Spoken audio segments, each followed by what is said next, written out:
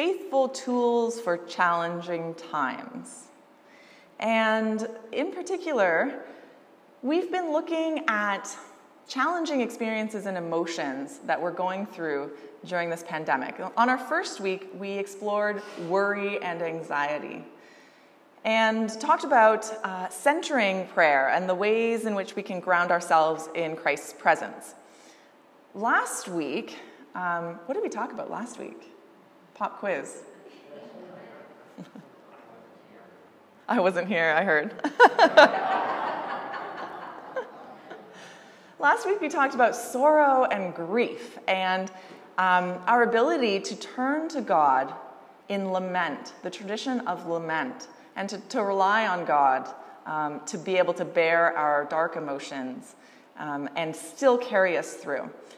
This week we're looking at the emotion of envy, the experience of envy, and the ways in which gratitude can change our perspective on our circumstances and allow us to work from a place of well-being. Interesting thing about envy. Envy is one of the 7 deadly sins. Can you remember some of the others? We don't talk about the deadly sins very often. But what are some other of the 7 deadly sins? Malice? Pride. Greed. Sloth. Gluttony and lust and envy. And I read recently, writer Joseph Epstein says, envy is the only one of the 7 deadly sins that isn't any fun.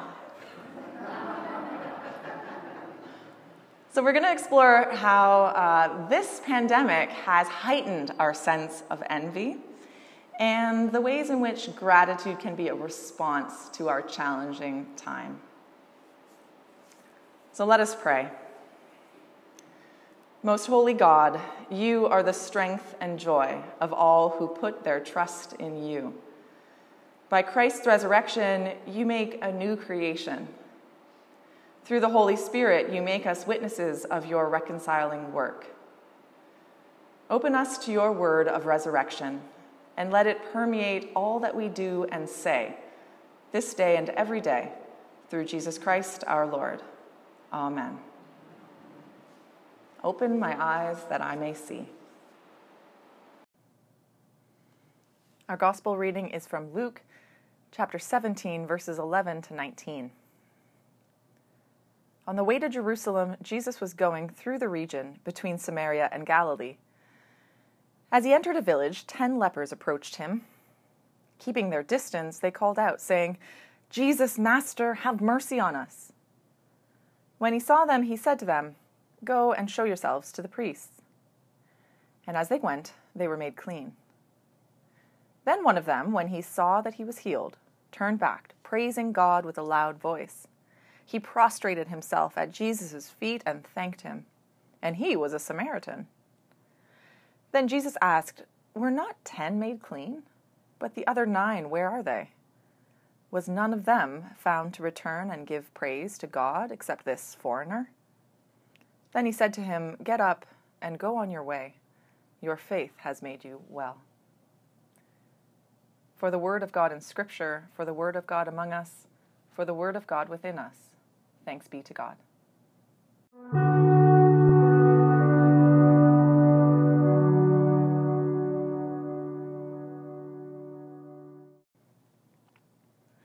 Summer of Envy. That's what Jana Pruden dubbed this past summer in her Globe and Mail article from July 31st, entitled "Summer of Envy, How the COVID-19 Pandemic Has Put New Light on the Things We Have and Want."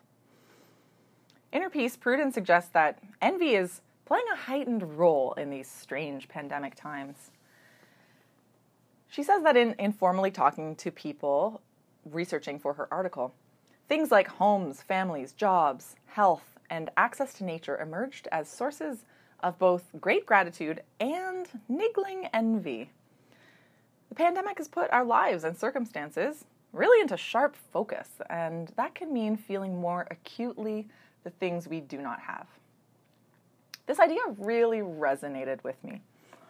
At one point in the spring, when we had no summer plans and it just looked like a lot of our summer traditions would not be happening this year. I felt particularly stir-crazy, and I remember thinking, every single person I know has a cottage except me. Or having Zoom chats with my brothers who don't have children. And in lockdown, they were learning guitar and making multi-course meals. And I felt like I was in the trenches of parenting, living off a diet of hot dogs and tears. They're taking French lessons, and my big accomplishment, washing my hair. I felt envy. I can remember another time, my last example, I promise, with a neighbor, a lovely lady. We're friends. She's in her 60s, lives nearby. And this was at the time before parks were open. I just felt like there was nowhere to go and nothing to do with my kids, and it was a blur of diapers and snacks and nagging. And our neighbor, who lives alone, was describing feeling lonely. And she said, well, at least you have your kids to keep you company and keep you busy. And of course she's right. She's absolutely right. But all I remember thinking was, what I wouldn't give to live alone in your house, eating and napping in quiet. The summer of envy. It's not pretty, but it's real. And I know I'm not alone. I know many of us, for example, felt envious when other parts of the country were in more advanced stages of reopening. I think at the heart of these feelings of envy is just a sense that we're not able to live our lives fully right now. There's a sense that things just aren't quite what they used to be. They're not quite right. Pruden, in her article, makes the point that envy isn't always a bad thing. She quotes a philosophy professor who says that certain forms of envy can be positive and productive. When we see something another person has and we want it, that can help us set priorities and work toward goals. Sometimes it can even highlight broader inequities in society. Why does that group have better access to healthcare and we don't? Why do they have supports and financial assistance and we don't? Questions like these are at the heart of a social reckoning that's happening right now, and we're going to explore that in greater depth next week. So, while it might at times lead to positive outcomes, generally speaking, I think we can all agree that on a personal, day-to-day level, envy is not a good feeling. It doesn't result in feelings of well-being, meaning, peace. Because envy really has us focused on what we don't have, on what is going wrong. In that way, envy is kind of like the opposite of gratitude. The practice of gratitude has us regularly asking ourselves, what is going right? What do I have to be thankful for? That habit of giving thanks, we know, has very real benefits, where envy can leave us feeling resentful, angry, frustrated. Gratitude can contribute to feelings of contentment and well-being. Psychology research has shown that the practice of giving thanks has great social, psychological, and physical health benefits. They've even identified concrete Thanksgiving practices that can help us access all those benefits. A popular one is a gratitude journal. A gratitude journal is just the simple practice of writing down a few things for which we are grateful. And that alone can improve things like sleep. It can lessen the symptoms of illness and increase our feelings of happiness. Robert Emmons is a leading expert in the science of gratitude. I really like that. An expert in gratitude. And he has some research-based tips for how to reap the most psychological benefits from a gratitude journal. And this is from an article in Greater Good magazine, which is a Berkeley publication. You can access it online. So his tips include, don't just go through the motion. Intention is key here. Approach your gratitude journal with an open mind and a desire to feel happier. Second tip, details. Go for depth over breadth. It's better to write a few things more in detail than to list a whole bunch of things that you're thankful for. Third tip, people. Try to focus on people more than things. The fourth tip is try subtraction, not just addition. So one effective way of stimulating gratitude is to reflect on what your life would be like without certain blessings, rather than just tallying up all the good things. So imagine what it would be like if you didn't have that person or that thing in your life. The next tip, savor surprises. Try to record events that were unexpected or surprising, because apparently these tend to elicit stronger levels of gratitude. And our final tip, write occasionally. Once or twice a week is all you need. So it's nothing fancy. Write in detail a few things you're grateful for once or twice a week, and it can boost your feelings of wellness during this stressful time. Last week we talked about lament, about giving voice to our feelings of grief and sorrow, abandonment. And what's interesting is that we can actually see in the Psalms of lament the way in which gratitude can play a role in moving us from despair to confidence, hope, and even praise. Take, for example, Psalm 77. The psalmist begins, "I cry aloud to God. In the day of my trouble, I seek the Lord. I meditate and search my spirit. Will the Lord spurn forever and never again be favorable? Has his steadfast love ceased forever?" So here we're witnessing a real expression of deep doubt and despair. But the psalm takes a turn as the psalmist begins to intentionally call to mind examples of God's goodness. "I will call to mind the deeds of the Lord. I will remember your wonders of old. You are the God who works wonders. You have displayed your might among the people."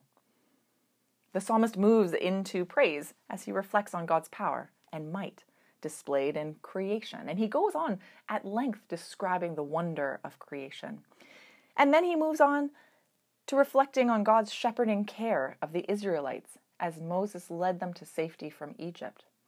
So remembering these past miracles and past blessings in gratitude leads the psalmist to a place of trust and praise in God in the present moment. So we see it in our scriptures. Psychologists show it in their research. Gratitude can improve our well-being, our outlook. It is a tool for challenging times. And what's different for us as people of faith when we think about a gratitude journal is that our gratitude has a focal point. We direct our gratitude toward God, that holy, mysterious, awesome source of all blessing. That's a really important takeaway from our gospel story today. On his way to Jerusalem, Jesus is approached by 10 lepers. Now, leprosy was kind of a general term used for any outbreak of the skin that looked suspicious or contagious. And scholars tell us it's really hard to overstate the isolation and alienation these men would have experienced. People lived in dread of leprosy. There was even a fear that if you crossed the shadow of a leper, you might contract the disease. So sufferers were entirely cut off from their homes, their family, their community. There was a great deal of stigma. Fear, stigma, even social distancing. Sounds familiar, doesn't it? Scripture says that the lepers approached Jesus and called out to him while keeping their distance. "Jesus, Master, have mercy on us," they say. And he does. He tells them to go present themselves to the priests, where they would be deemed ritually clean. And as they go, they're healed. To a certain extent, all 10 lepers place their hope and trust in Jesus, right? They all call upon him for help. They all refer to him as Master. They all trust his word and follow his direction to go to the priests, even when that probably didn't make a lot of sense to them. But only one of them, a Samaritan, when healed, makes his way back to Jesus to express his gratitude. What happened to all of the others? Jesus asked the question, and you know what? I think we probably know the answer. They got busy. They moved on. They went home to family. Maybe they didn't realize it was Jesus, after all, who had healed them. For whatever reason, only one takes the time to stop, turn around, and recognize the source of his blessing. And he really doesn't do it half-heartedly. He, Scripture says, turned back, praising God with a loud voice. It almost sounds like, he was part way to the priest, he's healed, and then all the way he walks back to Jesus. He is praising God loudly. When he gets to Jesus, he prostrated himself at his feet and thanked him. This man is not simply going through the motions. He is expressing the depth of his gratitude. He recognizes the source of his blessing, and he takes the time to truly give thanks.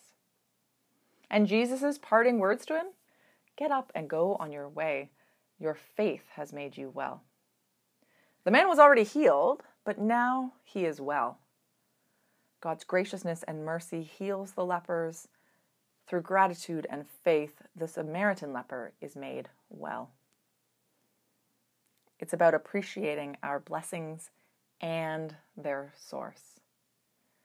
It's about giving thanks for all the small things and for the biggest thing, the gift of Christ himself. That's a gift for which we can all be eternally grateful. Amen. Thank you for listening. If you liked this episode, I hope you'll check out the others in this series and join us next week for our final installment in this series, looking at faithful action in challenging times. Until then, may God bless you and keep you.